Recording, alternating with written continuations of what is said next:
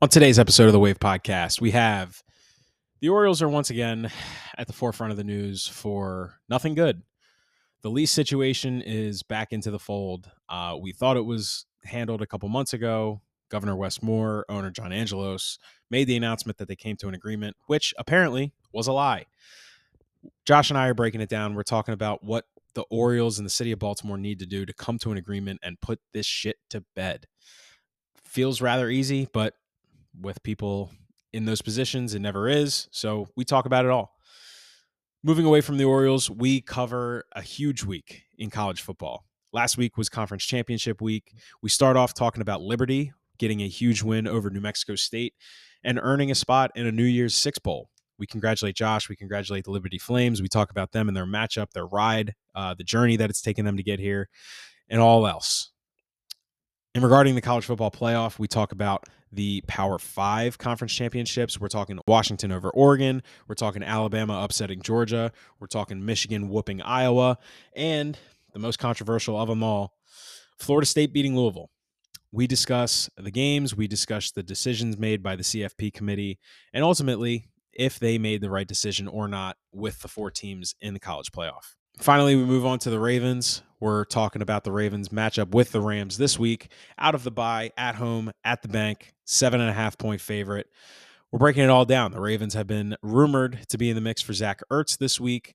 Ravens are currently sitting as the number 2 seed in the AFC coming out of the bye. We break down the game with the Rams. We talk about the injury reports on both sides. Puka Nacua dealing with an injury. Marlon Humphrey likely to play this week. We're also talking matchups. We're looking at the Rams offense versus the Ravens defense and the Ravens offense versus the Rams defense.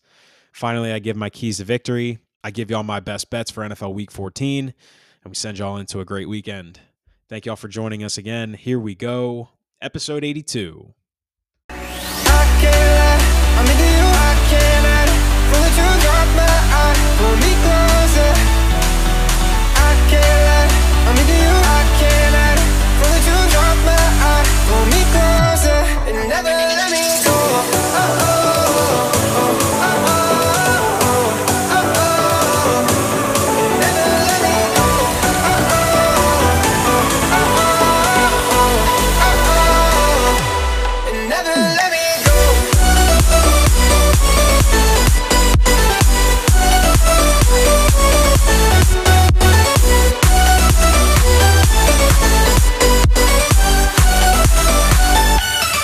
Welcome back to the Wave Podcast. Today is Thursday, December 7th, 2023.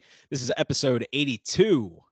Josh, we are officially in December. It is officially Christmas time. It is officially holiday season. We are officially playing December football. We have college basketball that I'm currently watching right now. How are you, man? It was a long weekend. It was a very football-filled weekend, at least for me. I'm willing to bet that it was the same for you. How are you doing? I'm doing great, Dante. It's good to be here as always. I can't believe it's December already. It feels like just like a week ago it was August, and like we had all the football ahead of us. Then we blink and college football regular season's over. We just had conference championship weekend, which is crazy. We're about to head into bowl season. And dude, NFL, what are we in week 12, 13, something like that? It's 14. Are you serious? Wow, it's yeah, it's flying by. I can't believe it. I got to get Christmas gifts still. I can't believe it's December, dude. It's crazy. I thought about that today. I was like, shit, I still have to do all my Christmas shopping. I have literally not done. I told myself I was going to get out in front of it. I was going to be proactive this year. I did not do that. Yeah. And we are currently staring down the barrel of Christmas being 3 weeks away. 3 weeks is scary because I don't know if my paycheck's ready for the Christmas call right now. Like, just straight up, I don't know. We're prepared for that, man. Like, I feel that, brother. I got one thing for someone, and it was a gag gift out of revenge for something last year. But yeah, it's nuts, dude. It's really, really nuts. Yeah, I'm in a tough spot. The only person I've bought Christmas gifts for is myself, which is 3 weeks away from Christmas. That's not the position you want to be in. But hey, only up from here, as I like to say. A lot of game left. A lot of game left. A lot of game left. Oh shit. Well, hey, I'm glad to hear that you're doing good. We have a lot to talk about. Yes. Obviously, we don't have a Ravens game to recap this week because we were on a bye.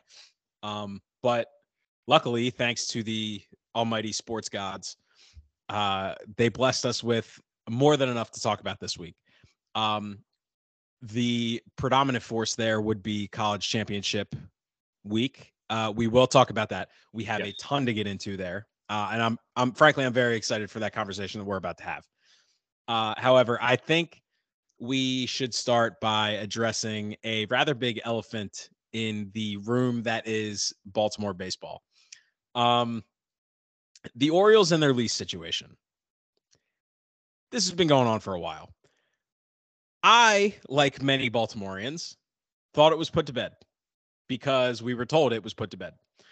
Governor Westmore and Orioles owner John Angelos made a very big announcement that there was a lease in agreement. They figured it out. The Orioles were going to be at Camden Yards for the next 30 years. I was super excited about it. They did this back in September. They did it on the night that the Orioles clinched a playoff berth. It was a big thing. It was a fantastic night for Baltimore sports fans. Then come to find out a couple months later, that was not necessarily true. They were still negotiating. There were differences in, I don't even know what, the developmental projects that were going around the stadium. Lot of stuff that gets made, the decisions that get made by people who are much smarter than me. From my seat, to use a John Harbaughism, at the end of the bar, I have no idea what the fuck's going on. None of this makes any sense to me. I just don't understand why they can't just get it done. And, you know, it feels like there's a very simple solution here. But anyway, I digress. The current lease that they are on expires on December 31st. So at the end of this month, in about 4 weeks. If the lease expires and there is no agreement, I don't really know what they can do because, like, they're not going to play in another ballpark and they're not going to move to another city. The commissioner of the MLB has already said, like, the Orioles are not going anywhere.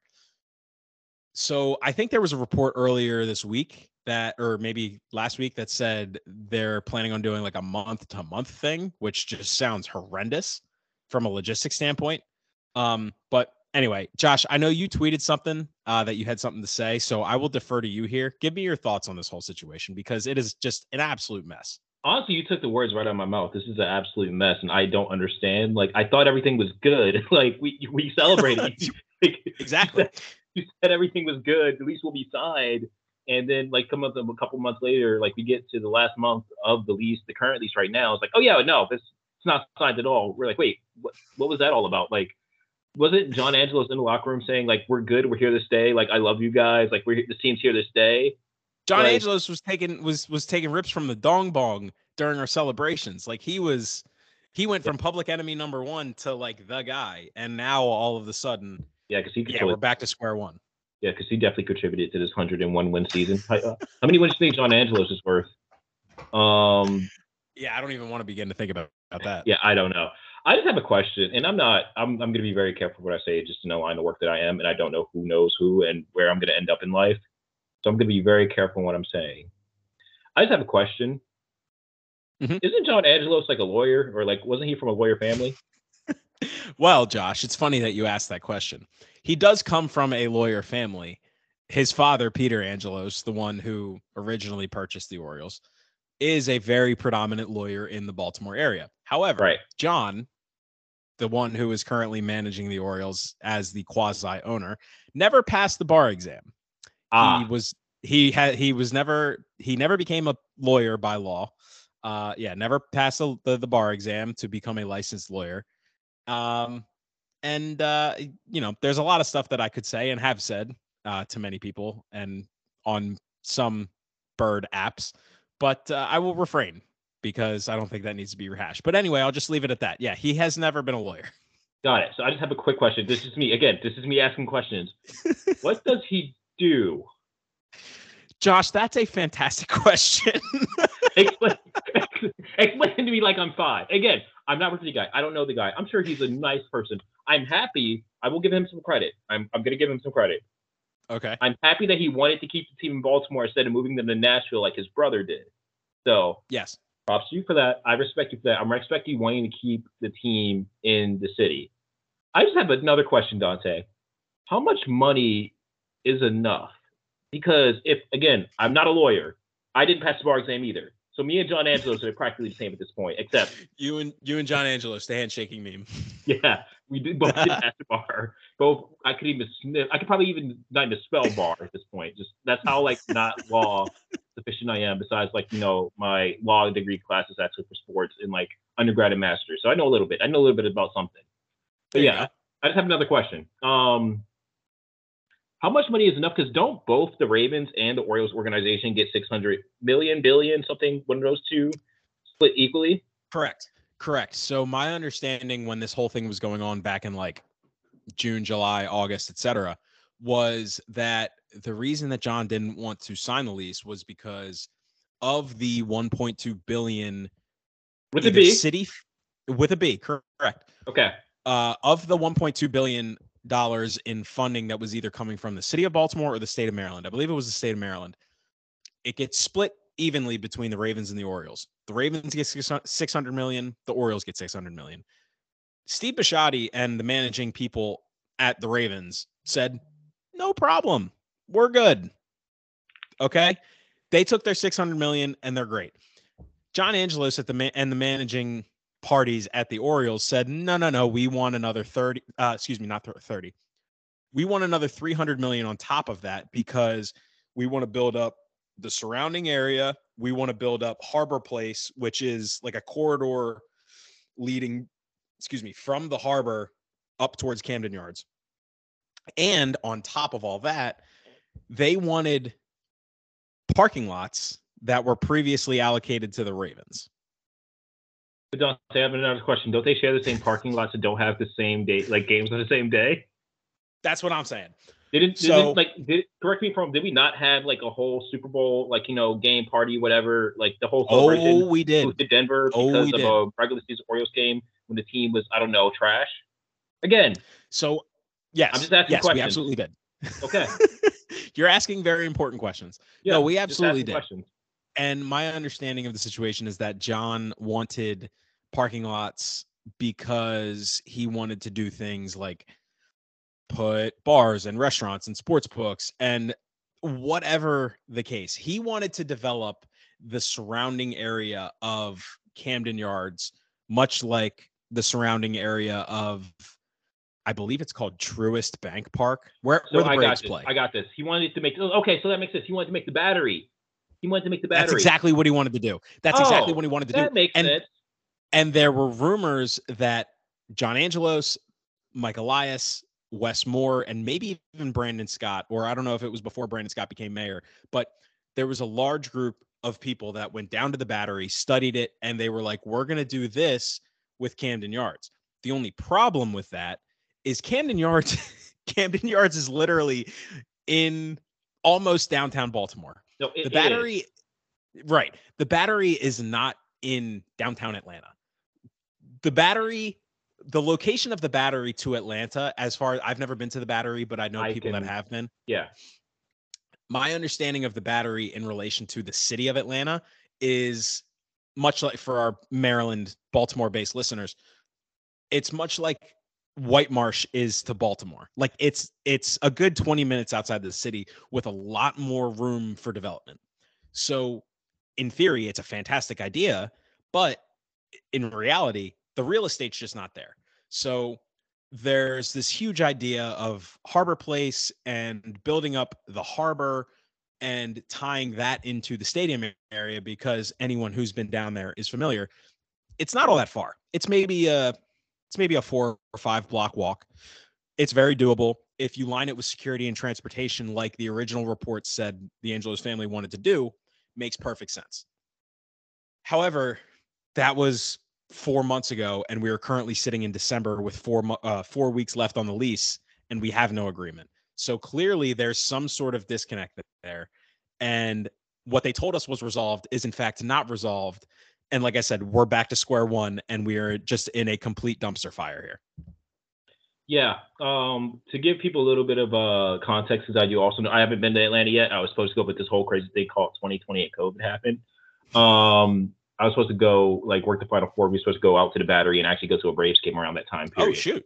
So yeah, anyway, that never happened, and still haven't been to Atlanta in my life, which is crazy. Thought I was going to go, but things change. Thought I was going to go. Hey, that's life. Thought I was going to go in a couple weeks, but again, things change. More on that later.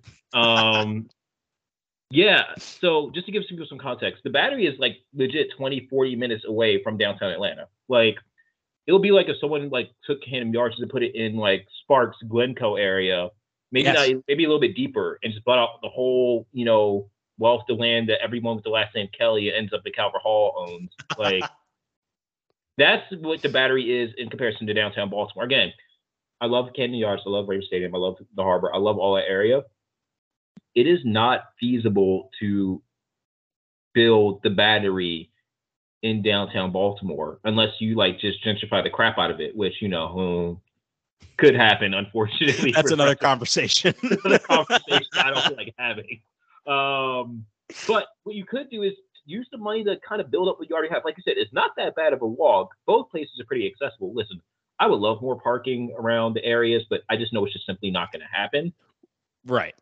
Like I'm okay with parking at the many garages downtown and just paying whatever money I have to get down there. But you could still do a lot of stuff we have. I mean, there's the Top Golf there now. There's a new concert venue there now. If you literally just beef up security and clean up a couple of different areas or streets nearby, even like Lexington Market area, clean that up a little bit, you kind of can make an entertainment district that starts at the whatever the arena is called now. And CFG, I think. Yeah. Yeah, you can make with the CFG arena, you can kind of make an entertainment district, just making it like around the Harbor, CFG arena, and both Camden Yards and like Raven Stadium and Empty Bank Stadium and stuff like that. Like that's feasible with enough security, transportation, and like parking decks. Like that's all feasible and should be able to get done with, again, $600 billion with a B. No, sorry, $1 million. Right. I'm just confused where the hang up is. I'm just asking how much money is enough and what exactly do you want done that's going to help make the residents like lives better and entertain better, not just for, baseball season, which does last most of the year, but for like 365. Baltimore doesn't have a place like Broadway, like in Nashville, or like, I don't know, like the Battery in Atlanta, just hang out 24/7. We have Fed Hill, but it's not as big or as a massive scale. And also, it's accessible, but it's not the most accessible place like in the world to get to. Yeah. Like you can Uber, it's terrible parking at Fed Hill. I know that much as personally. Well, I don't go down there. I just don't feel like driving. For sure. Especially when I'm sober. Like I'm usually sober. I'm not gonna drive. I'm not gonna pay $40 to Uber to a place I can drive to, and I'm not gonna like not park there. It's just not easy for me to go down there if I'm gonna be like try to be fiscally responsible all the time. Like right. So if you just make it a little bit more accessible and like better and build it up, like build it out instead of like trying to build something completely new, that could work a whole lot better than what it seems like Angelos wants to do, is just reinventing the wheel and just kind of making something out of nothing or like forcing something to happen. So just my thoughts. And also I don't know. Go ahead. Yeah. And what's crazy is like the original reports was that they were going to build up, I forget what street it is, but they were originally going to build up Harbor Place, which is that street that the convention center backs up on that leads right up to the warehouse, runs right into 395, the exit of 95 right there, like easy access to 95 on and off, both north and south. It just made so much sense. The proposal was that they wanted more security to help people getting from the harbor and Harbor Place, the inner harbor, to the stadium, which again makes perfect sense. It's a 4 or 5 block distance. So it's not like you need a ton of transportation and a ton of security, right? Like you need, like, honestly, this may just be my dumb brain at work here, but you could probably get away with having like a cycle of 4 or 5 of those like pedal bus things that they have in Nashville downtown that bachelorette parties go and drink on, right? Like it's not like you said, it's not reinventing the wheel. It's not rocket science here. So I don't understand why in September we were told that there was agreements, like they had it all figured out. They were going to get the logistics buttoned up and bing, bang, boom. And now here we sit on December 6th, where we're like, okay, we have 4 weeks left on the lease. They still seem to be pretty distant on what they want. We have no idea what's going to happen. So as an Orioles fan, I'm so tired of this shit. Like, we have the first good season in I don't even know how long. 100 wins, number 1 seed in the AL. Obviously, it didn't end how we wanted it to. I digress. And 3, 4, 5 weeks into the offseason, this is the stuff that we're talking about. It just is. It's completely taking away from all of the positives that this team has to give. And on top of it all, like, free agency is underway. Like, the Orioles signed Craig Kimbrell today. Some Yeah, people feel good about it. Some people don't feel good about it. We don't have to get into that. I've right. expressed my feelings on the signing. I don't think it's a great signing. I think the Orioles could have done a lot better. Financially, it's not a huge investment, but it's more than I would have liked. Anyway, like I said, we don't have to get into that. However, there's so many other things that are positive that we should be talking about with this team, but instead it's the ownership, and rather the incompetence of the ownership, that continuously dominates the headlines around this team. And I think that's what I'm sick of the most. I'm just so sick of the Angeloses getting in the way of everything when they shouldn't be. Obviously, ownership in any sport, but mostly baseball. Like, baseball is hyper local. Everything is very, like, niche to the team itself. Whereas, like, with things like the NFL, everything's national. It's national broadcasting, it's national media, it's national attention, what have you. Baseball is not necessarily like that. Baseball is very local. We know that. We see that with the broadcasting, Masson and all. Every team has their own broadcast station or whatever. I just hate the fact that there's so much to talk about with this team in a positive light, and continuously the Angelos family, mainly John Angelos, is just asininely inserting himself into the forefront of this team. I fucking hate it. I can't stand it, and I just want it to end. Yeah, those were words that definitely convey a lot of Orioles fans' emotions. So I can sympathize with you right there. I just don't get it. And again, I know I'm not the smartest guy in the room, but just where's the money going, or where do you really want the money to go? Because we know you don't want to spend your own. Granted, I Right. get it. I get it. I mean, no, I don't. But like, I can say like I understand. But you don't want to spend your own. Like, it's just I don't get where the money's going. I don't know how much money is enough, and I don't know what exactly you're going to do. Where me, the everyday casual fan, is going to directly see the results. Because if you ask most Orioles fans, as much as it would be cool to have like a battery or some other fun place to go, a lot of Orioles fans are just content with going down to Pickles and just having a great time down there. Yeah, Or dude. like, I'm not saying like it's the holy grail, but it's a pretty good time. Like, It's pretty damn close. yeah, it's pretty awesome. Like, we don't need much. Just like give us a fun product to watch, and we will come to your. That's the thing. Give us a fun product to watch, and we will come to your games and like entertain us to keep the guys we like here. Spend money on that rather than like the entertainment aspect of things. Like, we can make a good. We're Baltimore. We can make a good thing out of a not great situation. Like, For sure. it's kind of what we do, just throughout our lives. It's just what we do. We don't need like the entertainment stuff. It would be great, yeah, but like we don't need it to have a good time. Just pay our guys, sign the lease, keep Camden Yards beautiful in a well-kept ballpark, and make it the gem it is, and play it for 100, 300, 400, 500 years, however long this thing lasts, and like give us something fun to watch. We will go to games. Like, it's not hard. I don't need a place to hang out after the game. I'm usually just going home like after for the most part. And if I really want to go out, I'll go out somewhere else. Like, I'll go somewhere. So it's just tough, man. Like, it's not reinventing the wheel. Just literally make minor improvements to make your like the situation better for everyone, and you're good to go. So that's all I have to say. I'm not ripping John Angelos any more than any other Baltimorean has. So yeah, and that's exactly what it comes down to. Like, they have the investments that they made into the warehouse, right? Like, they have the Superbook and the restaurant, Rick Dempsey's restaurant, I believe it is in there. Like, they have a ton of stuff over there. If I was talking to a buddy of mine, if they really wanted to go in on that and the infrastructure that they already have, make the Superbook a full-fledged sports book, right? Like, put a bajillion TVs in there, and make it a spot where people can come off the street and just hang out and watch sports, not necessarily have a ticket to the Orioles game.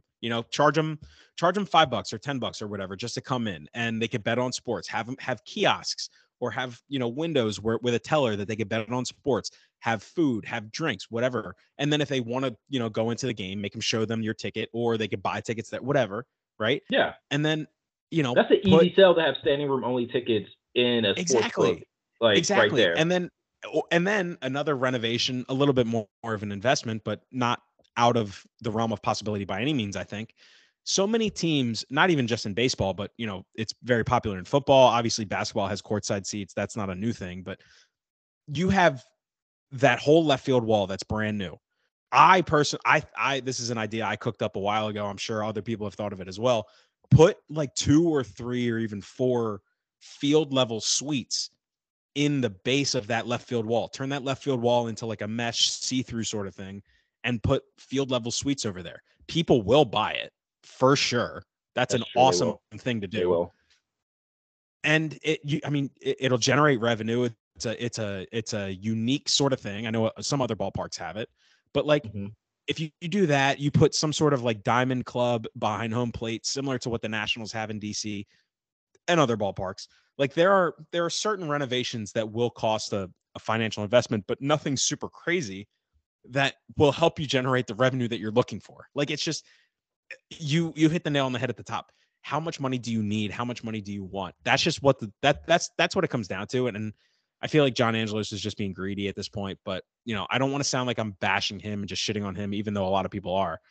It's just it's the unfortunate reality that we live in as Orioles fans. He, like I said, is dominating the headlines around this team when there's so many other things that should be the headlines. Yep. No, I agree with that. Another idea, make a brewery, dude. The warehouse is big enough to have some like stuff in there and make a brewery. Make that open year round. People would definitely have even make your own beer or so, whatever. Like, there are ways to work around this with what you have rather than like trying to get some completely new, like sexy thing. Like, I don't know. I mean, there are a lot of things you can do. Oh, same solution I have with Pimlico, because I know people want to move the Preakness away from Pimlico. Make it a full-fledged sports book if you want. Like, yes. And like make horse racing and other things like that fun again for just the casual, like everyday like person come out. Yeah. So you have like if you make it a sports book as well as a horse racing thing, I know people that will spend their entire weekends there. They may not ever leave. Like my granddad used to go to like catch 3 buses to go to Pimlico like every weekend. That's how much he loved the horses. Imagine if a sports book, you can make it for like in a restaurant, you can make it like a family affair. Degenerate. Like there are simple solutions to these that I think could happen. I don't think people are necessarily thinking about them like that way. So, yeah. No, I completely agree. I think it just comes down to the fact that they're trying to maximize everything without thinking of, okay, what's the simple answer to ultimately get where we want to go, rather than, okay, we need to get there right now. Just isn't that Occam's razor? The simplest solution is always the best, or something like that. Yes, exactly. So anyway, that's the Orioles talk. Like I said, unfortunately, there's so many other things to talk about with this team, but that's at the forefront. I'm sure as free agency goes along, as we get closer to the ending of the lease, we'll have more to talk about. But anyway, on December 6th, that's where we sit. We mentioned it at the top. It's time to get into it. This past weekend was a fantastic week of college football. We talked about it last week going into it. There was so much that could potentially happen. There was so much on deck for this past weekend in college football. And I feel as though we were very blessed with a fantastic week of college football. We will talk CFP in a minute. We will talk committee. We will talk bowl games. But Josh, I want to start the conversation with your Liberty Flames conference championship winners, New Year's Six Bowl getters, I guess. Yeah, we made it, guys. We did it. Liberty's in a New Year's Six Bowl. Yeah, I honestly can't believe it. It seems like a joke in a way. Like there'll be times I'll like kind of like it's a really surreal moment, and I'll just kind of just take you back throughout the weekend and kind of leading up to it. So, all week we're selling for the conference championship, and we're focused. Hey, conference championship. I'm on the ticket sales side of things, so our job is to just make it as packed as possible.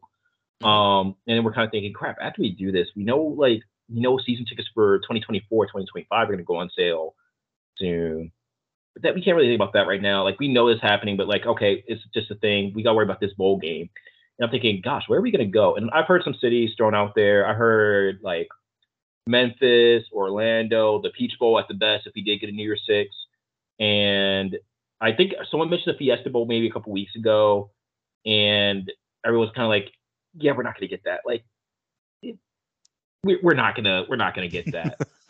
So everyone's just preparing for what happens, and we know that Tulane has to lose. So before we even get to that, I'm going to go with Friday night. So championship game Friday night, CBS Sports Network for the Conference USA title. I knew the crowd was going to be pretty excited. I was shocked at how well everything went as far as just our crowd went. A little bit over 20,000 people, which our stadium hosts 25,000.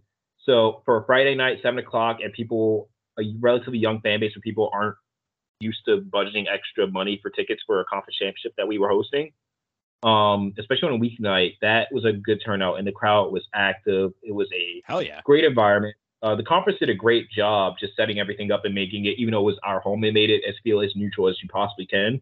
New Mexico State, they traveled decently, relatively well. They brought their band who did a decent job, their cheerleaders and all that stuff. And they came in and played a great football game. It was a very competitive football game. I don't know if you had a chance to watch it or not. Yeah, I watched it. Yeah, so just all around great football game. A lot of questionable stuff happened, which was really weird. Some calls didn't go our way that I thought could have. There was a field goal that snuck just over the uprights, and they called it no good. And we're looking at three people no, according to rule, that's good. It was a crucial part in the third quarter. Whole crowd was going crazy. Their quarterback balled out in the first half before he got hurt. That kid, I'd say he was a short king, 5'10", baller dude. That kid balled, he actually balled, got mobile in the pocket. According to the radio guys on our staff, I was in the bathroom, and the radio broadcast is going. He made a gesture to our students, grabbing his crotch and saying some interesting things. So that may or may not have gotten the crowd a little bit amped up and kind of going after him, but all around great environment, great win by Liberty. Caden Salter, I don't know if people have had a chance to watch him or not. Go back and look at his highlights this year. He's been phenomenal. Just honestly a fun mobile quarterback who's just a great athlete and just has zip on the ball. Great quarterback. Fun game, great environment. Fans stormed the field after the game, which is always fun to see. Just a great surreal environment. I got to go on the field. I mean, I have my credentials, so it wasn't I was just storming with students, but got to go on the field. Just a very surreal moment to see everyone kind of stick around for the trophy presentation. The field was absolutely packed. I just trying to think, it was just really cool to see just people hugging and people carrying people on their shoulders and stuff. I was on the 30 and just kind of trying to take a moment to take it all in because I rarely do because you just kind of get so numb to these things. Lady comes up to me, hands me this. I thought this was I knew this was gonna be a weird encounter. She hands me a digital camera, not a phone, a actual digital camera. She's her daughter, comes up and is hey, can you take my picture? I'm yeah, absolutely. Take the camera, let them pose. And while she's going, she goes, just give me a prayer, man. Just got diagnosed with cancer. I'm gonna kick this thing's butt, but we're gonna beat this thing. And I'm just so happy to be here. I'm oh my gosh, I'm going through wave emotions. Yeah, I'm excited we won. Very, very, very sorry to hear that news because we've all been affected by cancer.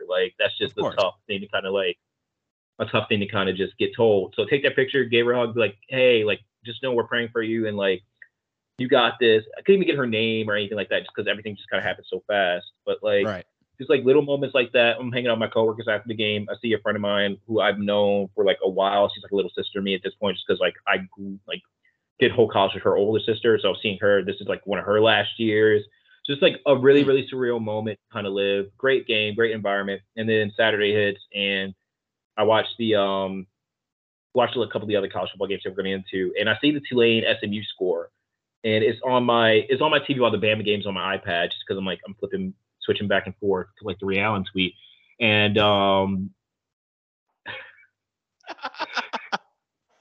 dude, that's gonna get you. Deep cut for people who get it. That's a deep cut. Switching back and forth the Ray Allen tweet, and I see SMU's winning. I'm well, Tulane's they're gonna win. They're going to win. They're the better team, and they just keep losing. And I'm oh, wait, SMU might actually, do this thing. And they win decent. It was an ugly game, but they win pretty convincingly. I'm oh, okay, they won. So, hey, we did our job, and Tulane lost. And then I thought, wait, SMU might jump us. And then I'm all right, well, we don't know what's going to happen. And I look at the other games, and everything kind of shakes out. So, wake up on Sunday, checking my phone and be okay, I work for the school. I'm going to get some information. Someone's going to let something budge. I can at least not be a nervous wreck the whole day. I just want to know where I'm going so I can plan my Christmas with my family and just figure things out. And 11 o'clock is dang, we usually have an inside scoop by now. We usually know something maybe Like, something's up. Like, I'm thinking, does anyone know anything? And then I see the AP poll comes up. I was refreshing Twitter every 5 seconds. Nothing. I'm like, all right, I'm just gonna take a nap, and then whatever happens just happens. Wake up at like 2:20. I'm like, oh crap, New Year's Six announcement's going on in 10 minutes. I literally just feel nerves in my stomach. So again, I'm scrolling Twitter, watching ESPN, and I'm seeing the projections that everyone else is seeing on like their feed. Mm-hmm. And I'm like, all right, it's gonna be the Peach Bowl, if anything. If not, then say la vie, it happens. I'm at peace with it. Peach Bowl comes up as Ole Miss and Penn State. I'm like, oh, that's a good matchup. I'm like, oh wait, that's not us. I'm like, all right, didn't really get it. We'll see what happens. Like, I'm sure we'll end up in a fun city. And then I hear Reese Davis kind of talk like, oh, well, the committee picked Liberty or SMU. Like, you never know. We got the Fiesta Bowl coming up.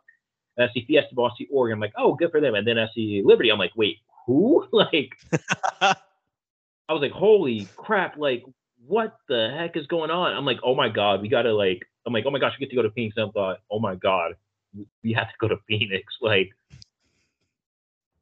Phoenix is not Atlanta. Phoenix is not Atlanta. Good geography. That's a, holy crap! Like, that's such a good. It was like a wave of emotions, and like every bit of 10 seconds, like, oh my gosh, I can't believe they did it. Oh my gosh, that's the Fiesta Bowl. It's New Year's Six. Oh my God, that's Oregon. Oh my gosh, how are we gonna sell this thing? So it was a wave of emotions and a lot of questions. But sitting here like a couple days after fact, it's an awesome opportunity. Very proud to be a part of this organization. Very proud. I mean, I can't say I did anything. I just sold tickets. They played. So I'm very proud of those guys and what they do. It's a good thing for our brand, good thing for our fans. There are definitely a little bit of growing pains with it. Just we don't really know what I mean, we as an athletic department know what we're doing, but our fans, it's a little bit of a learning process to be like, hey, these are why tickets are X amount of dollars. This is what it means to be a part of your New Year's Six. Hey. Yeah, of course. Like, it's hard to do a student trip because, we thought we were going to go 6 or 8 hours away rather than, a whole 2 days worth. So a lot of fun navigating all that. But I'm very proud to be a Liberty Flame. Flame Station, you should definitely be proud of this team. They represent your school well. Coach Chadwell represents the school well, what we believe well, and just a good all-around guy. And just if you're a sports fan, it's fun football for us, like a small school in the middle of nowhere in Virginia.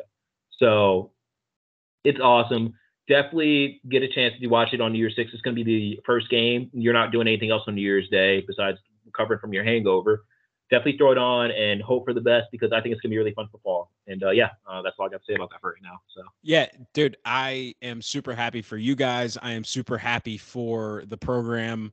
Obviously, like, I did not attend Liberty. I didn't know much about the university, about the sports program until guys like you and other friends of mine that I had that went there and got involved. And they were like, oh, Liberty is, we're good at sports and we do this. And, this is what we are about.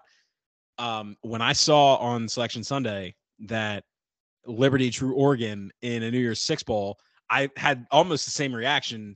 I was like, oh shit, Oregon. Oh shit, Liberty in a New Year's Six Bowl. That's exactly what I said. Like, people know me. I rarely curse. And Mom, if you like to hear this, I didn't. But like, I really saw that actual discovery. It's like, holy shit! Like, what are we doing here? Like, oh my gosh! Like, it was legit just shock. Like yeah. It's good. It's really good. It's just I don't know what's gonna happen, dude. Like, hey man, all you can do from here is play the game. Like, Liberty, like, they balled out all season. They won their conference championship. It was a great game Friday night. Shout out SMU, pony up, as I've always said. Yep. Shout out to Baltimore Ravens legend James Prochet. Like, yep. SMU did exactly what we needed them to do. And yeah, Liberty's in the New Year's Six Bowl. Like that, I don't think you guys are being talked about enough, obviously, because, it's a small school in comparison to the other schools that are, in the news, but like, that's a huge deal. And I know you have, just because, the love that you have for the program, but like, you and your coworkers and everybody involved should like take a moment to actually appreciate that, because like, not only do you get a bowl game appearance, you're getting recognized, you're ranked 12th in the nation or something, like New Year's Six Bowl against Oregon in Phoenix, like that's a huge deal, man. And I, like, when I saw that, I was like, this is awesome for Josh. This is awesome for the Liberty Flames. Like, I'm super pumped for you guys. So it super, super awesome stuff for everything that's going on. Yeah, thanks, Dante. It means a lot because like I went here, dude. We were playing like FCS schools like Presbyterian and like St. Yeah. Francis and like all these other random universities I'd never heard of before I got here. And just to see like the investment kind of pay off, like I know Liberty has a lot of money just with the online school and everything, as well as like just enrollment. So we're not hurting financially as a school. I mean, we're not printing out money, but we're not hurting by any means. It's really cool just to see the investment that the school has made over time, just investing in facilities like people like legit they invest in facilities, they invest in their student athletes, and they try to give them the best experiences and like programs as you can so that these results can happen. It's really so cool to kind of see that come to fruition. Like our facilities are top notch. Like I don't know if you ever been down here seen pictures or anything like that, but like dude, I've seen pictures. I haven't been, but yeah. Yeah, dude, our facilities are like no shade at Maryland, but our baseball stadium is just nicer than Maryland's. We have like indoor outdoor facilities. Like it's crazy how much we invested into the programs and just to see the payoff not only in like football but all across like the board. I think it's only going to get better. Like our field hockey team went to a Final Four a couple years ago and is perennially like a top 10 team. Baseball's done well. Basketball's been just a mid-major powerhouse the last 5-6 years. So it's good to see these investments kind of raise everyone. It's the saying like a rising tide like lifts all ships. It's really good to kind of see that, and I'm very happy about this team. And I'll get off my Liberty high horse for a little bit so we can talk about other games. So no, man, I love it. I love it for the Flames. I love it for you. I love it for everybody involved. It really is cool. It's a great story, and I will for sure be rooting for the Flames come New Year's Day. And you mentioned, first game of the day, not doing anything other than nursing your hangover. I will be firmly planted in my couch watching the Liberty Oregon game, rooting for Liberty. Sounds good, bro. We got to get you some merch, man. I got to get you some merch. I'll do that. I'm sure hell yeah. You want a hat, t-shirt? What would you prefer? Yeah, absolutely. We'll get it figured out, but I will gladly rock any Liberty Flames merch you want to give me. Now let's talk some CFP stuff. Yes. We talked about it last week. We wanted chaos, or at least I wanted chaos. I feel as though we got it a little bit. So we talked about it. We've referenced what Kirk Herbstreit was saying in the media all week. The absolute doomsday scenario would be Alabama upsetting Georgia, Florida State winning against Louisville, Texas winning in the Big 12 championship, and I mean, either Washington or Oregon winning that Pac-12 championship. I don't think it really mattered. But anyway, all of those things happened. Bama beat Georgia, Florida State won, and Washington beat Oregon as a 9.5-point dog in the Pac-12 championship.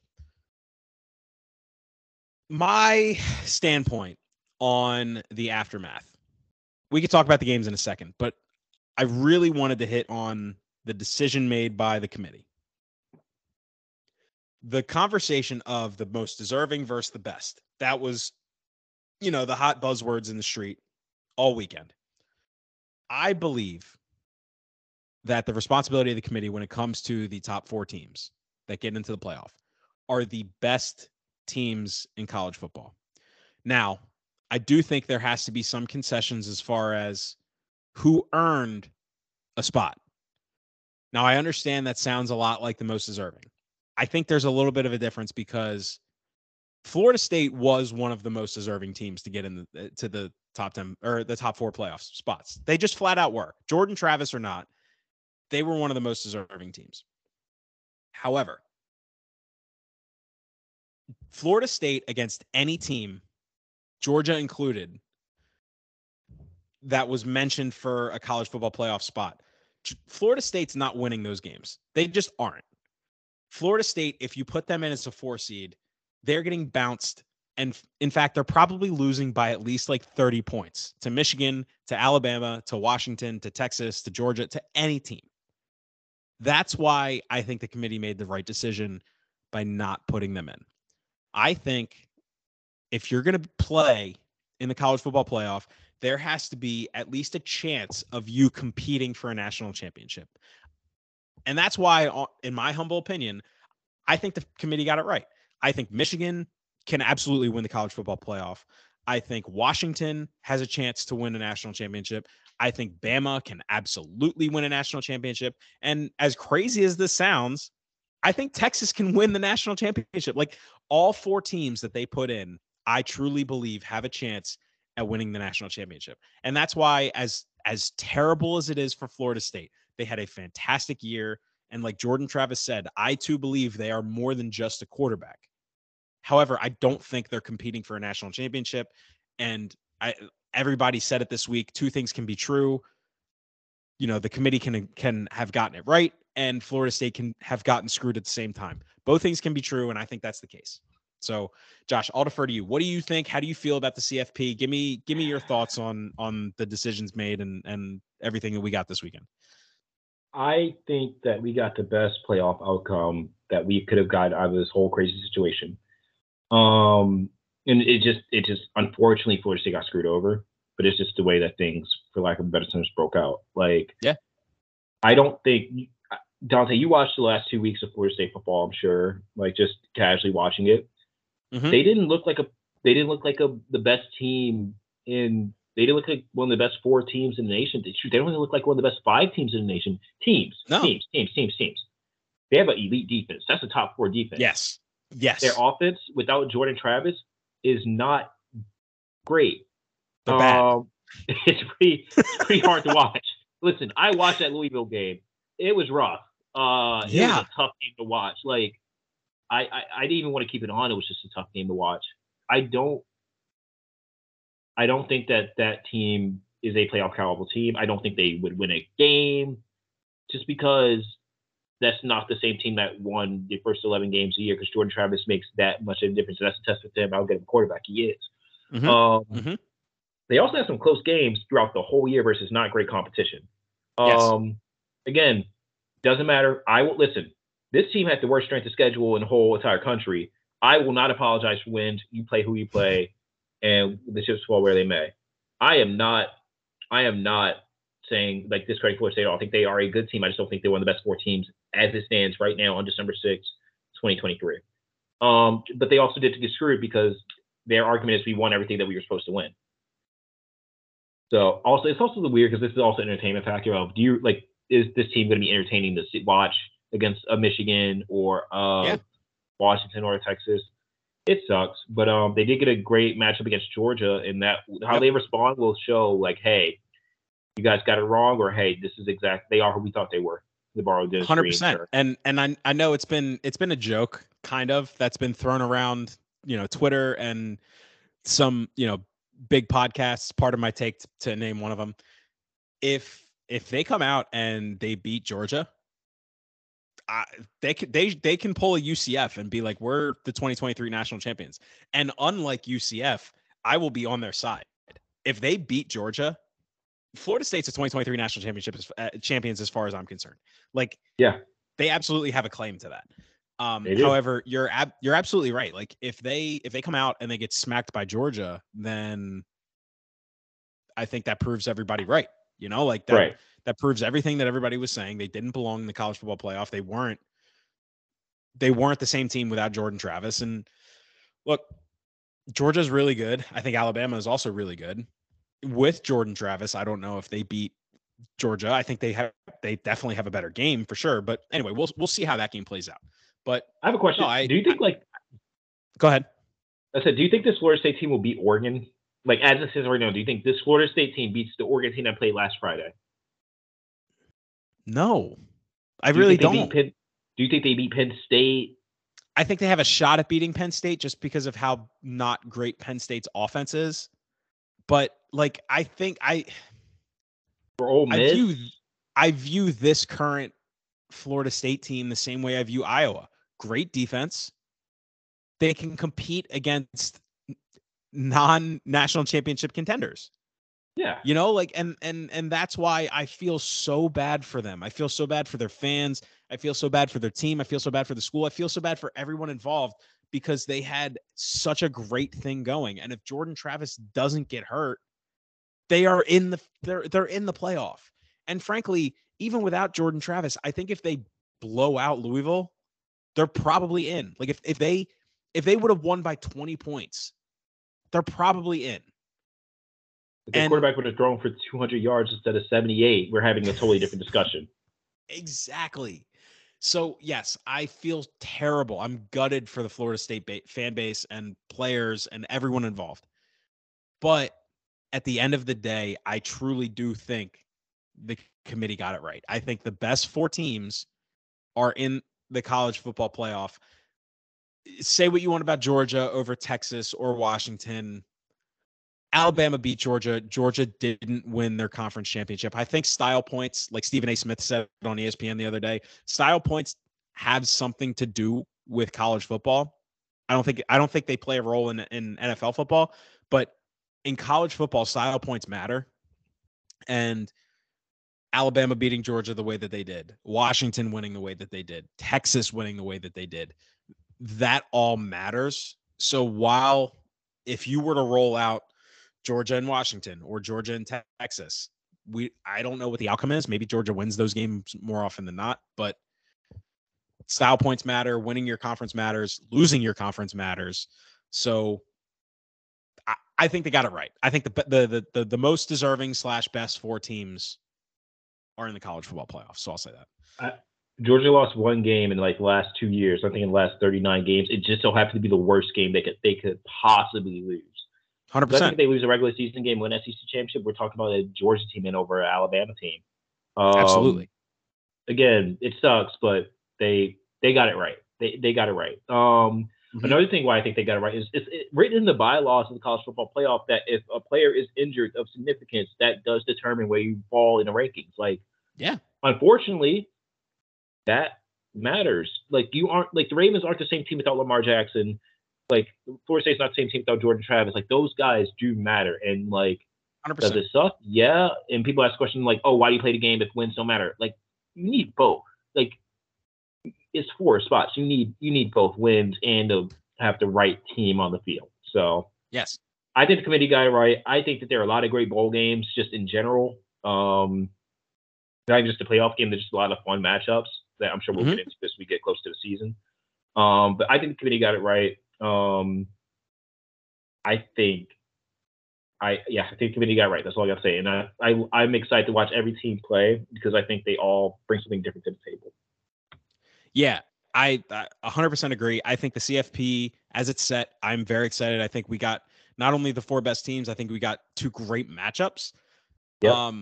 I'm extremely excited. I don't know when the games start. I think it's after New Year's is when the college football playoff games start. I can check. I can check real quick. Okay. Yeah, but I know nothing for at least the next 2 weeks, but the first game is Michigan Bama, number 1 versus number 4, and the other game is Washington versus Texas, 2 versus 3. Yes. Those matchups are awesome.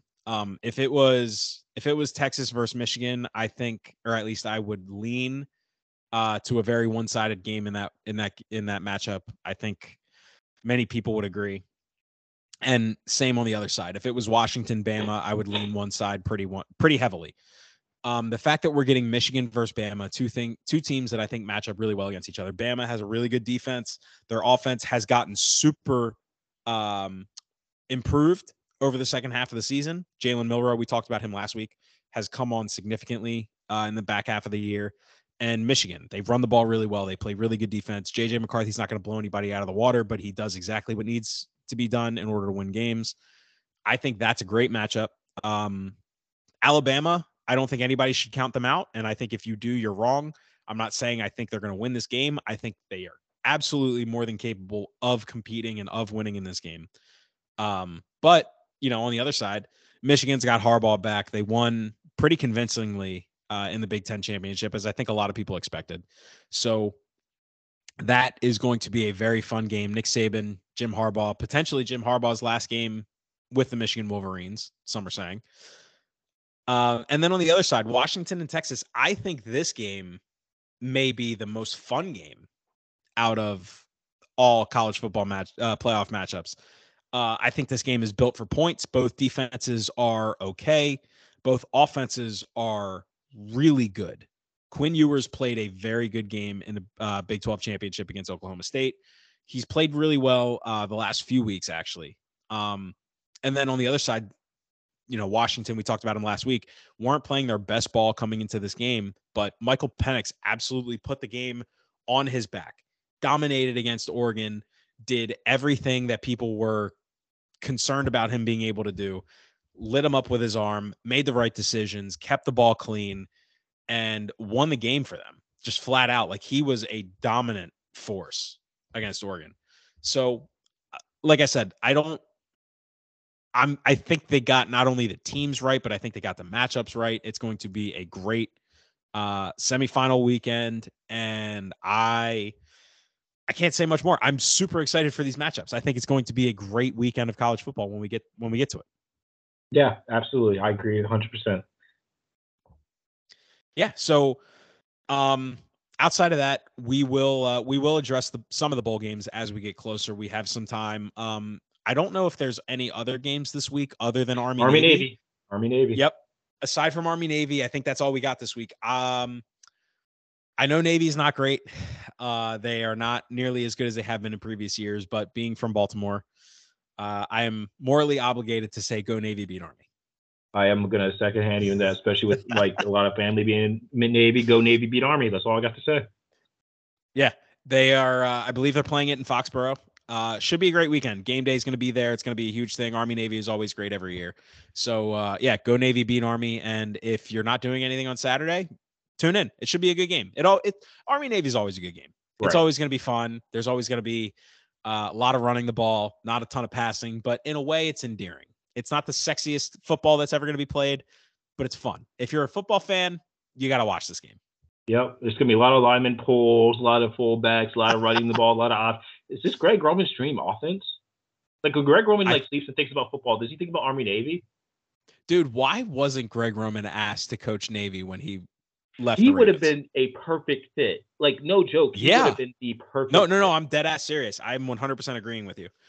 He would have been a perfect coach for Navy. Yeah, why didn't he do that? That's a great question. Yeah. Oh shit. All right. Well, hey, I would root for. We're not here to recruit for anybody, but you're right. Like, I would root for Greg Roman if he was the coach of the Naval Academy. Yeah, dude, that makes so much sense. I although I've been sitting on a take that I think Harbaugh is going to coach the Bears and he's going to ask Greg Roman to go with him next year, but Jim or John? Jim. No, not John. Jim. Okay. I don't hate that take because Justin Fields is a mobile quarterback and can run the ball, and Greg Roman does establish a great game plan for younger quarterbacks who can run the ball. I've been saying it all week, man. Greg Roman is exactly, as crazy as this is going to sound, Greg Roman is exactly what that Chicago offense needs. Like, Greg Roman's not a bad OC.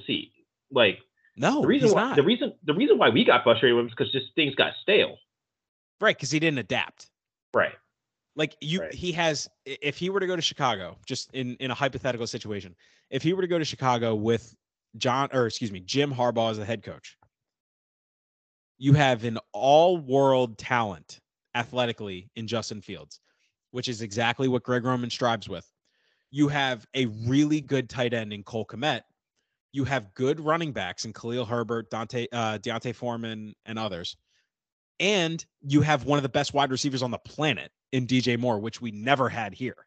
Right. So, look, Jim Harbaugh or not, if they get rid of Luke Getsy this offseason, I think Greg Roman is, without a shred of doubt, the right guy for the job. We have an agenda to push. I am so serious. We do have an agenda to push. We have an agenda. This is for the loving people of Chicago. I love Chicago. Never been. I just love the people from Chicago. We owe it to them to try to lobby for Greg Roman to be their OC. We do. I think we should. I agree. Get the man a job. He's a nice guy. Really, really nice guy from what I heard. Like, just really, really nice guy. Fun fact. Probably like 2 or 3 months ago, my parents and my sister were in Atlantic City. My dad was in Atlantic City for work, and my mom and my sister just decided to go with him. They were walking through a casino to go to a restaurant for lunch and ran into Greg Roman. No way. Swear to God. Apparently, he's from the Atlantic City area, and he lives there, I guess, and he was hanging out. And my dad texted a picture to me and my younger brother and was like, hey, check out who I just ran into. And it was a picture of Greg Roman. And I said some things that I won't repeat. But Right. no, I said, did you ask him if he feels sorry for ruining Lamar? But Yeah. I digress. You're a fan. He It's okay. no, he said, yeah, I have to own up to it. Anyway, Right. he said he walked up to Greg Roman and introduced himself, my mom, my sister, and he said he was very nice, very good guy. Very like personable, can relate to you, can talk to you, which sometimes with somebody who's been to that level you don't necessarily expect. But Yeah. no, apparently he's a great dude. Very chill, very relatable. It just didn't work out in Baltimore. However, like you said, we have an agenda to push, and I think he'd be perfect for Chicago. I think we owe it to Chicago fans. I agree. They deserve some form of entertainment and happiness, and no one's more entertaining than Greg Roman, one way or another. No one will ever be giving much to talk about other than Greg Roman as all OC. So I think we do owe it to him. It's funny. Here's another. I know we've gone to a lot of sidebars, but your story about Greg Roman reminded me of a story. We haven't even gotten to the Ravens yet. Holy cow!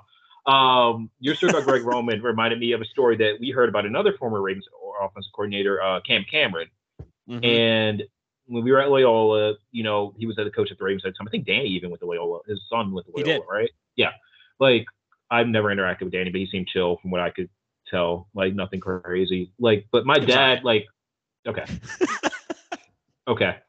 Got it. So my dad was at one of the Blake Hill Fathers things that Cam Cameron actually taught. Like, he said things like Cam Cameron was like the nicest guy in the world, like very personable, just like super chill, super strong in like what he believed and faith and stuff like that. Just talk to people like he was a normal dude. So maybe it's just a thing of like, hey, maybe Ravens offense coordinators are like the nicest guys in the world. Like, you never know. So yeah, Harbaugh institute a certain culture. So wouldn't surprise me if he goes after certain personalities. That's fair. That's fair. Yeah. Anyway, I think we can use that conversation as a good segue into our Ravens preview of this week. So obviously we're coming off the bye. Some people are saying that the Ravens won the bye. I think we won the bye. I think we won this bye. Everyone we needed to lost. Unfortunately, there were some injuries. Unfortunately, we benefit from those injuries depending on how things shake out in the next couple weeks or so. But Chiefs lost, which is huge for the number one seed, which some people don't want the number one seed. Some people do want the number one seed. I just want to make the playoffs and have the best most favorable matchup. Like, I want to win the division that has the most favorable matchup. The Steelers lost to the Cardinals, which I am not shocked by that at all. Nope. Did we say anything about that last week? Because I don't know if we did or didn't. I don't think we did. Okay. But yeah, I'm with you. I was not shocked to see that result. Who else lost? Oh, the Browns lost. Joe Flacco and the Browns lost, which feels weird to say, to the Rams. So yeah, great job, guys. We won the bye. And on Monday night, the Bengals with backup quarterback Jake Browning went into Jacksonville and beat Trevor Lawrence. Correct. So they did. Yeah, they did that. Almost, if not every team that the Ravens needed to lose. Oh, Miami was the only team that didn't lose. Yeah, but they played the Washington McCall and just boat raced them. So yeah, they essentially also had a bye week. But yeah, so we'll talk about the Ravens a little bit now. So the Ravens are coming out the bye week. They are a 7-point favorite at home against the Rams. Over-under is sitting at 40.5. Headlines coming into this game. I feel like there aren't many, which is a good thing for the Ravens. A lot of talk over the last week or so has been about Zach Ertz. He's been rumored after his release from the Cardinals. He's been rumored to a number of quote-unquote contenders. The Ravens and the Eagles feel like the front runners. The Chiefs and the Bills are allegedly behind them or in the mix, however you want to dictate that. I don't know about you, Josh. I would love the signing if we were to bring in Zach Ertz. Zach Ertz is not going to replace what Mark Andrews gives you in this offense. He's just flat out not. But I'm okay with that. Zach Ertz is more than capable as a receiver. He's not a great blocker at this point in his career, but I don't think if you were to sign him, you need him to be. You have Pat Ricard, you have Charlie Kohler, and Isaiah Likely has shown that he can block more or less at a capable level. So if you use Zach Ertz, you don't need him to just dominate a one-on-one blocking matchup. You have him in there, he does what he does, and he's predominantly a pass catcher.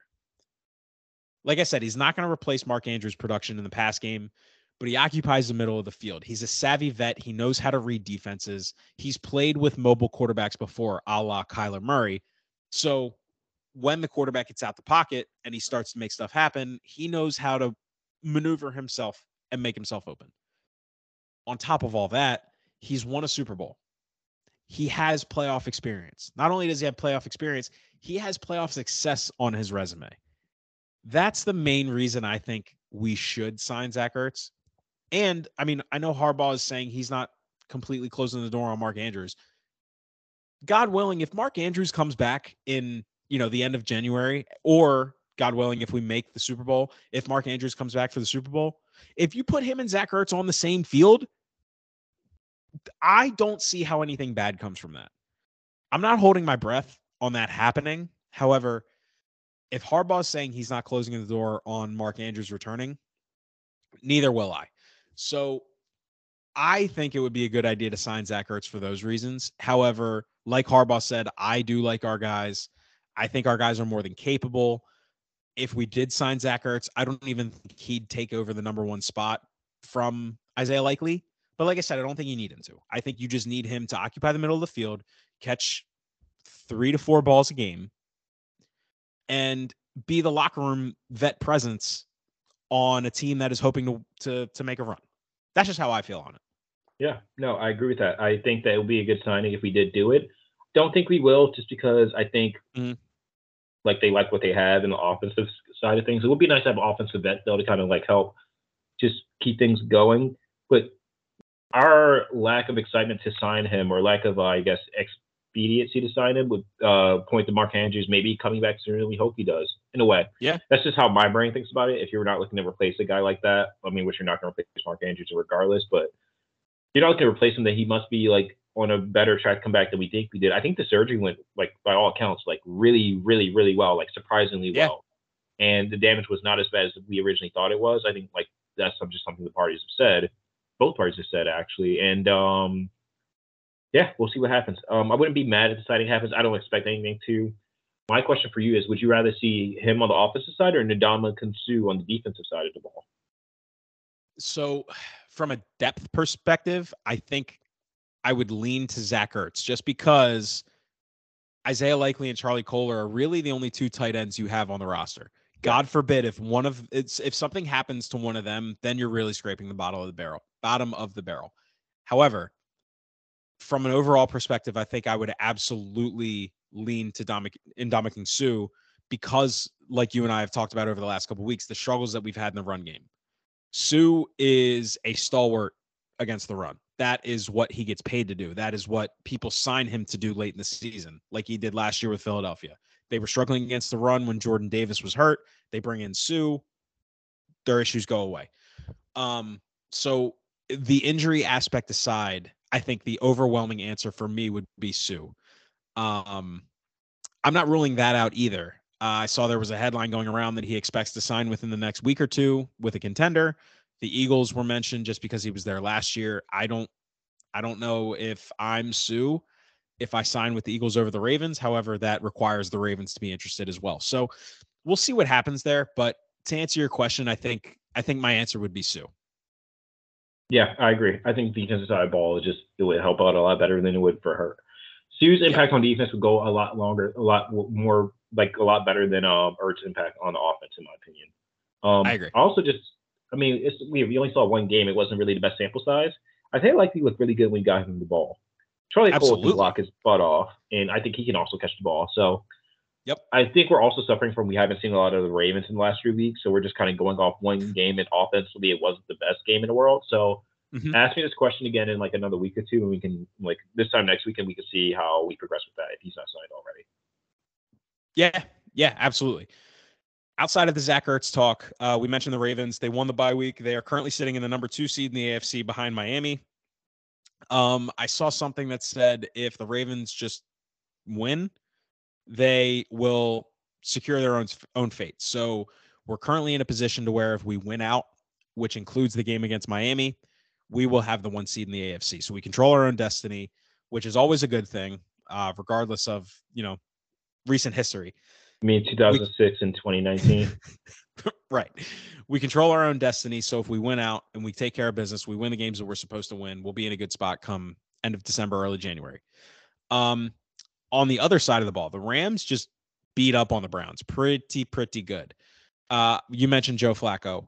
I didn't think Joe looked that bad. I was actually surprised at what I saw from Joe Flacco. He was spinning it a little bit. He looked like Joe Flacco of old. He even had a couple throws where he was like, "Look, I don't even care if this is close to a receiver. I'm gonna remind y'all what I got on the right side of my shoulders." Right. Joe looked good. There was a minute there where he had him in the game, and then towards the end of the game, LA just pulled away. But the Rams are currently one game out of the playoffs, so they're not dying easy. They have something to fight for. I think on paper, this is going to be a closer game than it may seem. The Rams are not a bad team. They're certainly not as bad as I expected them to be coming into the season. So I don't know. If I was an objective third party watching this game who had no rooting interest, I would actually be very interested because these teams, like, they match up decently well against each other, which I don't know if I feel great about that as a Ravens fan, but I think this is going to be a good game. I just do. I think this is going to be a really good matchup. Yeah, matchup's not totally in our favor. They're like, we look at games like, oh my gosh, we should blow them out. This one, I'm just like, they got some pieces and they're starting to come around. They have a really good coach on the other side of side of there. Like, why am I blanking on his name right now? I can picture his face. Sean McVay. There we go. Yeah, Sean McVay is a really good coach, and Matt Stafford's not Detroit Matt Stafford, and he's not completely washed. My shoulders falling off Matt Stafford. He's getting healthier. And they have two really good receivers in Cooper Kupp, who isn't what he has been last year or the 2 years ago, but he's still a really good receiving option. And Puka Nacua, that kid can ball. Awesome. That kid can ball. Like, he would be up there for Rookie of the Year if it wasn't for C.J. Stroud having such a great year. Like, yes, flat out gamer. And our secondary is going to have a tough day. The weather, though, is looking ugly, like ugly in Baltimore Sunday. So if the Rams can't run the ball and we can, I like our chances a whole lot better than them running a track race on us. So that's just my initial thoughts on it. But yeah, this Rams team is pretty good, and their defense isn't terrible. Like, they have some guys on defense that are really good. Aaron Donald, still scary. Like, Aaron Donald's still Aaron Donald. For sure. Don't get it twisted. Aaron Donald is still that guy. And their secondary is not terrible. No, secondary is not bad at all. Like, they are so much. I don't think they're getting enough credit for how well they're playing. And I know Stafford was hurt there for a little bit. They lost Kyron Williams for like 4 or 5 weeks there. So, their offense was struggling from that. Like, they're better than people are giving them credit for. I'll say that. You mentioned the weather. That's definitely going to play a part in my keys to victory. I have a number of points that are going to hit on the weather there as a little tease. But yeah, I think we can go ahead and get right into the matchups and my keys to victory. So we were just talking about the matchups there. This matchup, to me, between these two teams is closer than a lot of people are giving it credit for. The Rams offense, they're 15th in rush yards per game. They're averaging just under 115 per game. They're 13th in yards per carry, averaging 4.3. They're 15th in pass yards per game, averaging 231 on the nose. And they are tied for 12th in yards per pass, averaging 7.1. Matching up with those numbers, the Ravens defense, 11th in rush yards per game. They are averaging 102.3 given up. They're tied for 20th in yards per carry, 4.3. Second in yards per pass, pass yards per game allowed. Second in pass yards per game allowed, averaging 171.7 given up. And they are first in yards per pass against. They are averaging 4.6 yards per pass against. And I think the next closest is like 5.8. So it's a pretty significant margin. On the other side of the ball, the Rams defense versus the Ravens offense. The Rams defense are 16th. Or excuse me. Yeah, nope, that's right. 16th in rush yards per game, averaging 111.1 given up. 14th in the league in yards per carry, averaging 4.2 yards per carry against. 15th in pass yards per game against, averaging 219.8, and tied for 11th in yards per pass, 6.3 given up. Ravens, we know about the Ravens offense. They are first in rush yards per game, averaging 158.6, second in yards per carry, averaging just under 5 a clip, 20th in pass yards per game, averaging 207.5, and they're tied for 4th in yards per pass, 7.8. So when you look at the numbers, the Rams are pretty much middle of the pack in all facets. The Ravens offense really good at running the ball.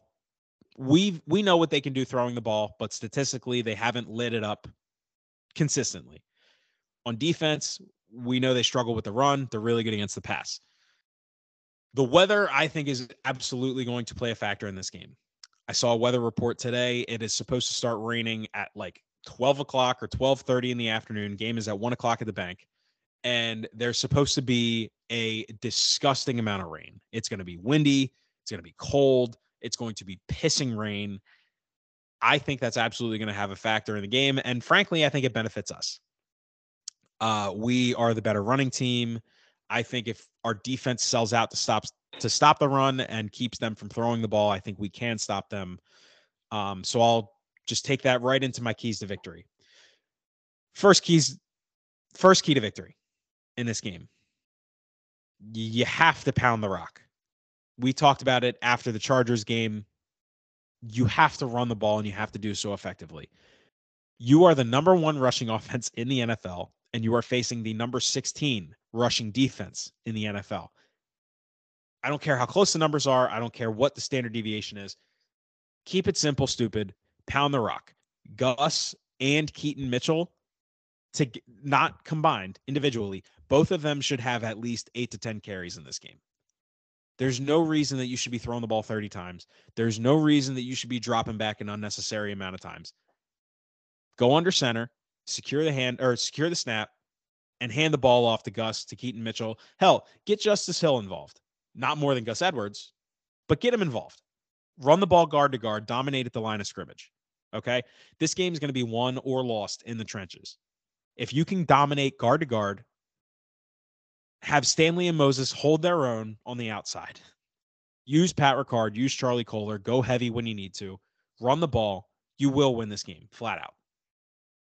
Second key to victory. Excuse me. On the opposite side of the football, contain Kyren Williams. Kyren Williams is very good. Former Notre Dame Irish. I'm very familiar with this guy. He's good. He missed a couple weeks. He was on IR. I forget, he had an ankle injury or something. Sean McVay's offense is very running back centric, and you need a good one to be good. And Kyren Williams is a very good running back. You got to keep him hemmed in. You can't let him run loose. If he gets loose, he keeps up with you on the other side of the football. This is going to be a shootout. You don't want that. Contain Kyren Williams. Use the bad weather to your advantage. Sell out to stop the run. Make Stafford throw the ball 30 times to beat you. If he does that, I like our chances. Third key to victory. Win the turnover battle. Going back to the weather again. Make them create turnovers. Make them make mistakes. Use the bad weather to your advantage. Just play clean. Get turnovers when the opportunities present themselves and capitalize on them. You can't give them turnovers. You can't give them extra opportunities. And when they give you extra opportunities that you're capable of creating, you can't squander them. You got to capitalize. Fourth key to victory, and this one is kind of important. You got to get Stafford on the ground. If and when they do drop back to pass, you have to get Matt Stafford on the ground. They are very good at protecting him. They are tied for 4th in sacks per game given up. They are averaging under 2 sacks a game, 1.8.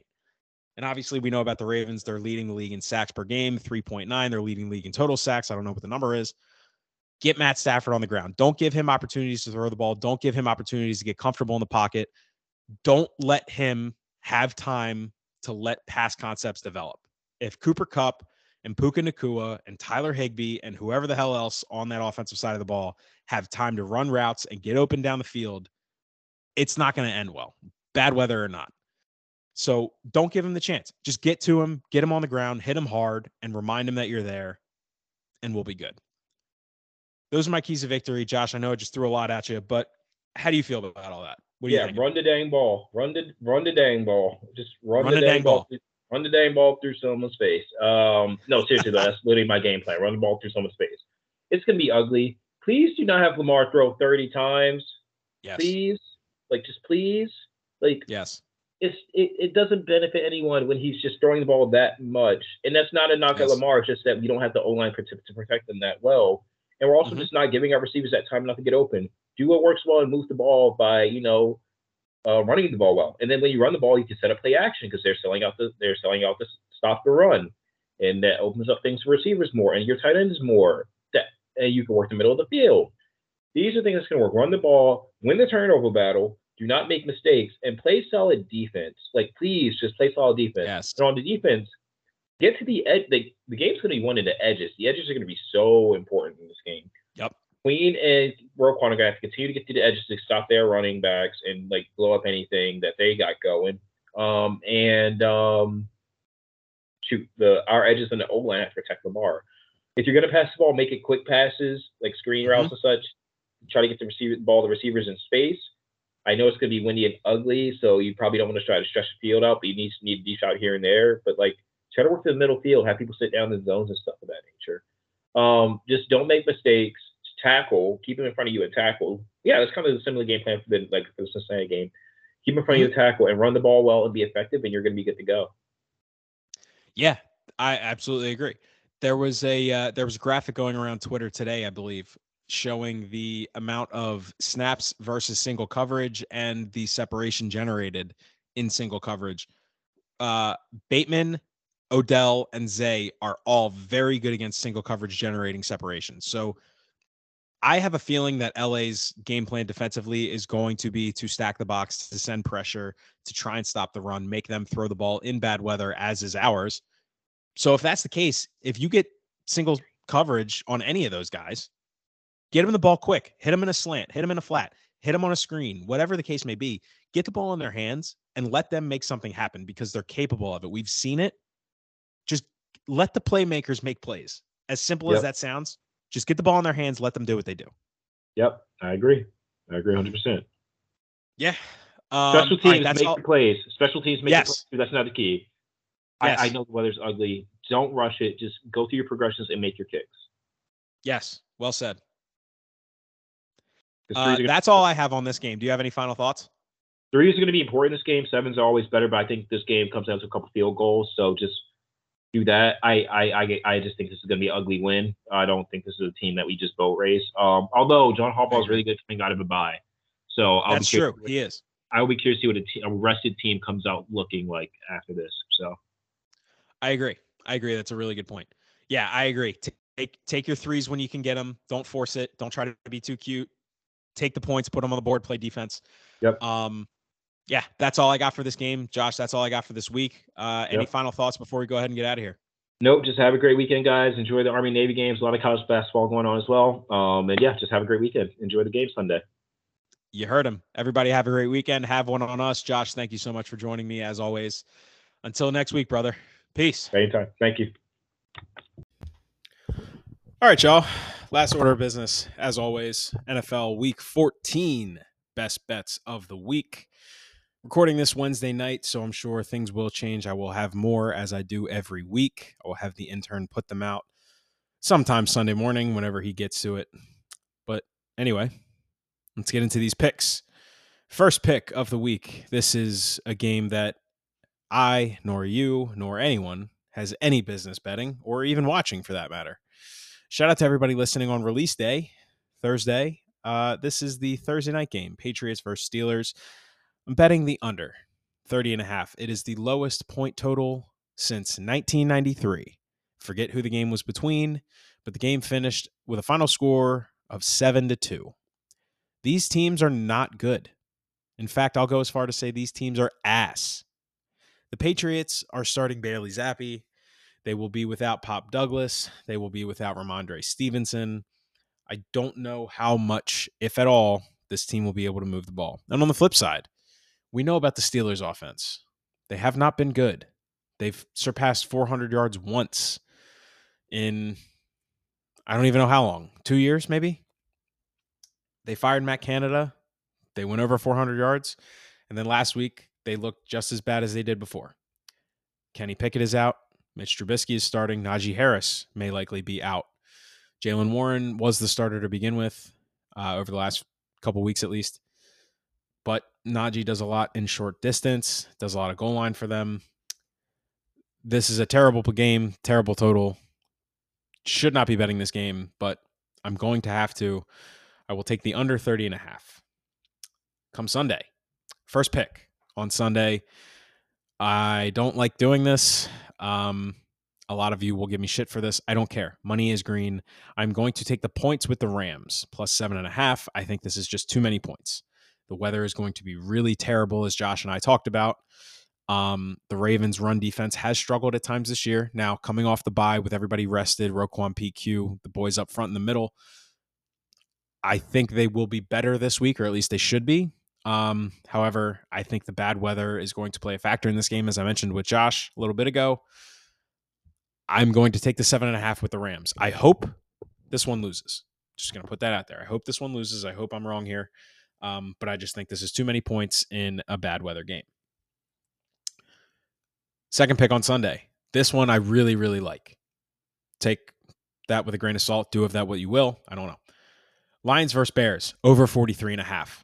I didn't look up the stats in previous matchups, but if I were willing to bet, I feel like this one has gone over a lot recently. The Lions, their defense struggles with mobile quarterbacks. We've seen that with Lamar Jackson. We've seen that with Justin Fields multiple times. We've seen that with other people. Kyler Murray, to name some. Kenny Pickett, maybe, maybe not. I have no idea. I know the Lions struggle with mobile quarterbacks. And it feels like whenever these two teams get together, they always put up a lot of points. Also, on the other side, for the Bears, they're really good at running the ball. Obviously, they have a top 5 or even top 3 run offense in the game. And they're surprisingly good at stopping the run on defense. Detroit, I think their offense is good. We know their offense can throw the ball. We've seen what Jared Goff and Amon-Ra St. Brown can do. Jameson Williams is starting to get into the fold and making plays. We saw him with that really nice touchdown run last week in New Orleans. I think their offense has potential to pop. We saw them put up 21 points in like 7 minutes or something last week, whatever that was.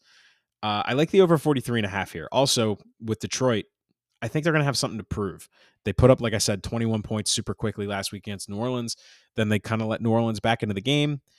And then, obviously, 2 weeks ago on Thanksgiving, they kind of got their asses beat by Green Bay at home. So I like this spot here for the over. I think this is honestly just too low, as crazy as that may sound. But anyway, over 43.5 in that one. Next pick, Eagles at Cowboys. Maybe the best game on the slate this weekend.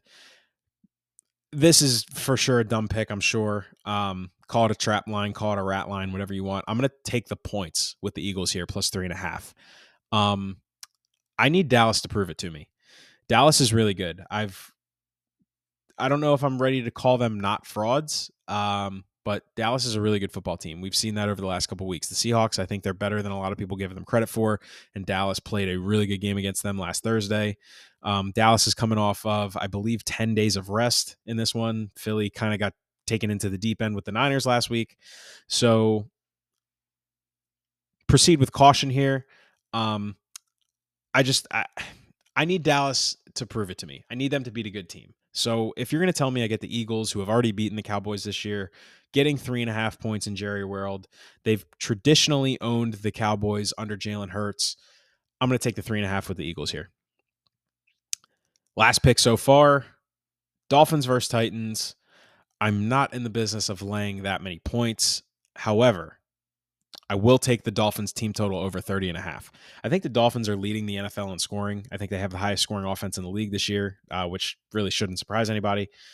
Tua is playing really well. In my opinion, Tyreek Hill is the MVP of the NFL right now.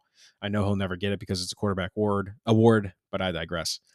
The Dolphins just shit pump bad teams, and the Tennessee Titans do fall into that category of being a bad team. We know about the Tennessee Titans. I've been talking about them, not a lot, but going back to when we played them in London in week 6, over the last few weeks, I've bet against them. I've brought them up at least in some of my picks.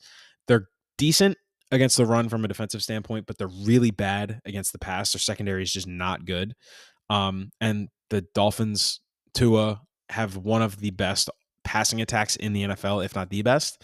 So I honestly think this 30.5 is for sure in play. I know it's high. I don't love it. But I believe they're at home. This is a Monday night game, so, do with that what you will. So they'll have an extra day of rest. But anyway, Dolphins team total over 30.5. I like that a lot. It is juiced to the under right now. So if you want a better price or potentially a better number, go ahead and jump on that now. Those are my picks for this week. Oh, before I move ahead. Also, I don't know what the number's at yet. I don't think it's been published, but I will be taking a look at Tua's over on passing yards in that game for what it's worth. That's all I got for now. I will have more come Sunday morning. Be on the lookout. I'll have the intern put them out on the socials. Same time every week. Until then, until next week, until Sunday morning when the picks come out, until whenever you decide to interact with us next.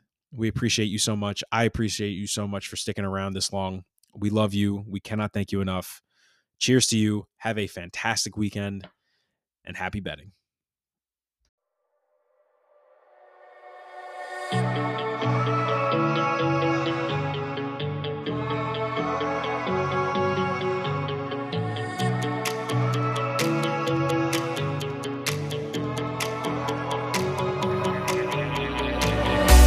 Got me breathing underwater. Baby, when you're around, girl, I can do anything. It's like you gave me superpowers. I'm on top of the world when I call you my girl. My heart's racing. I can't lie, I'm into you. I can't hide from the truth. Drop my eye, pull me closer. I can't lie, I'm into you. I can't hide from the truth. Drop my eye, pull me closer, and never let me go.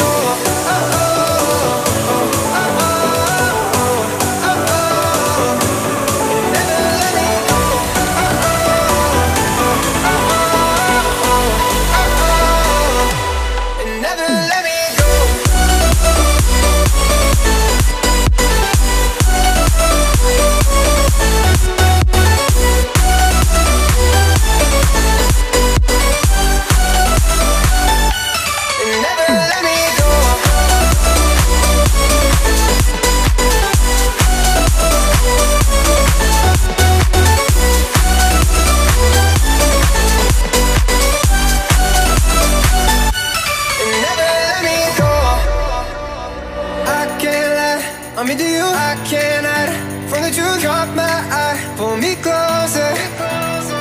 I can't lie, I'm into you, I can't hide from the truth. Drop my eye, pull me closer, and never let me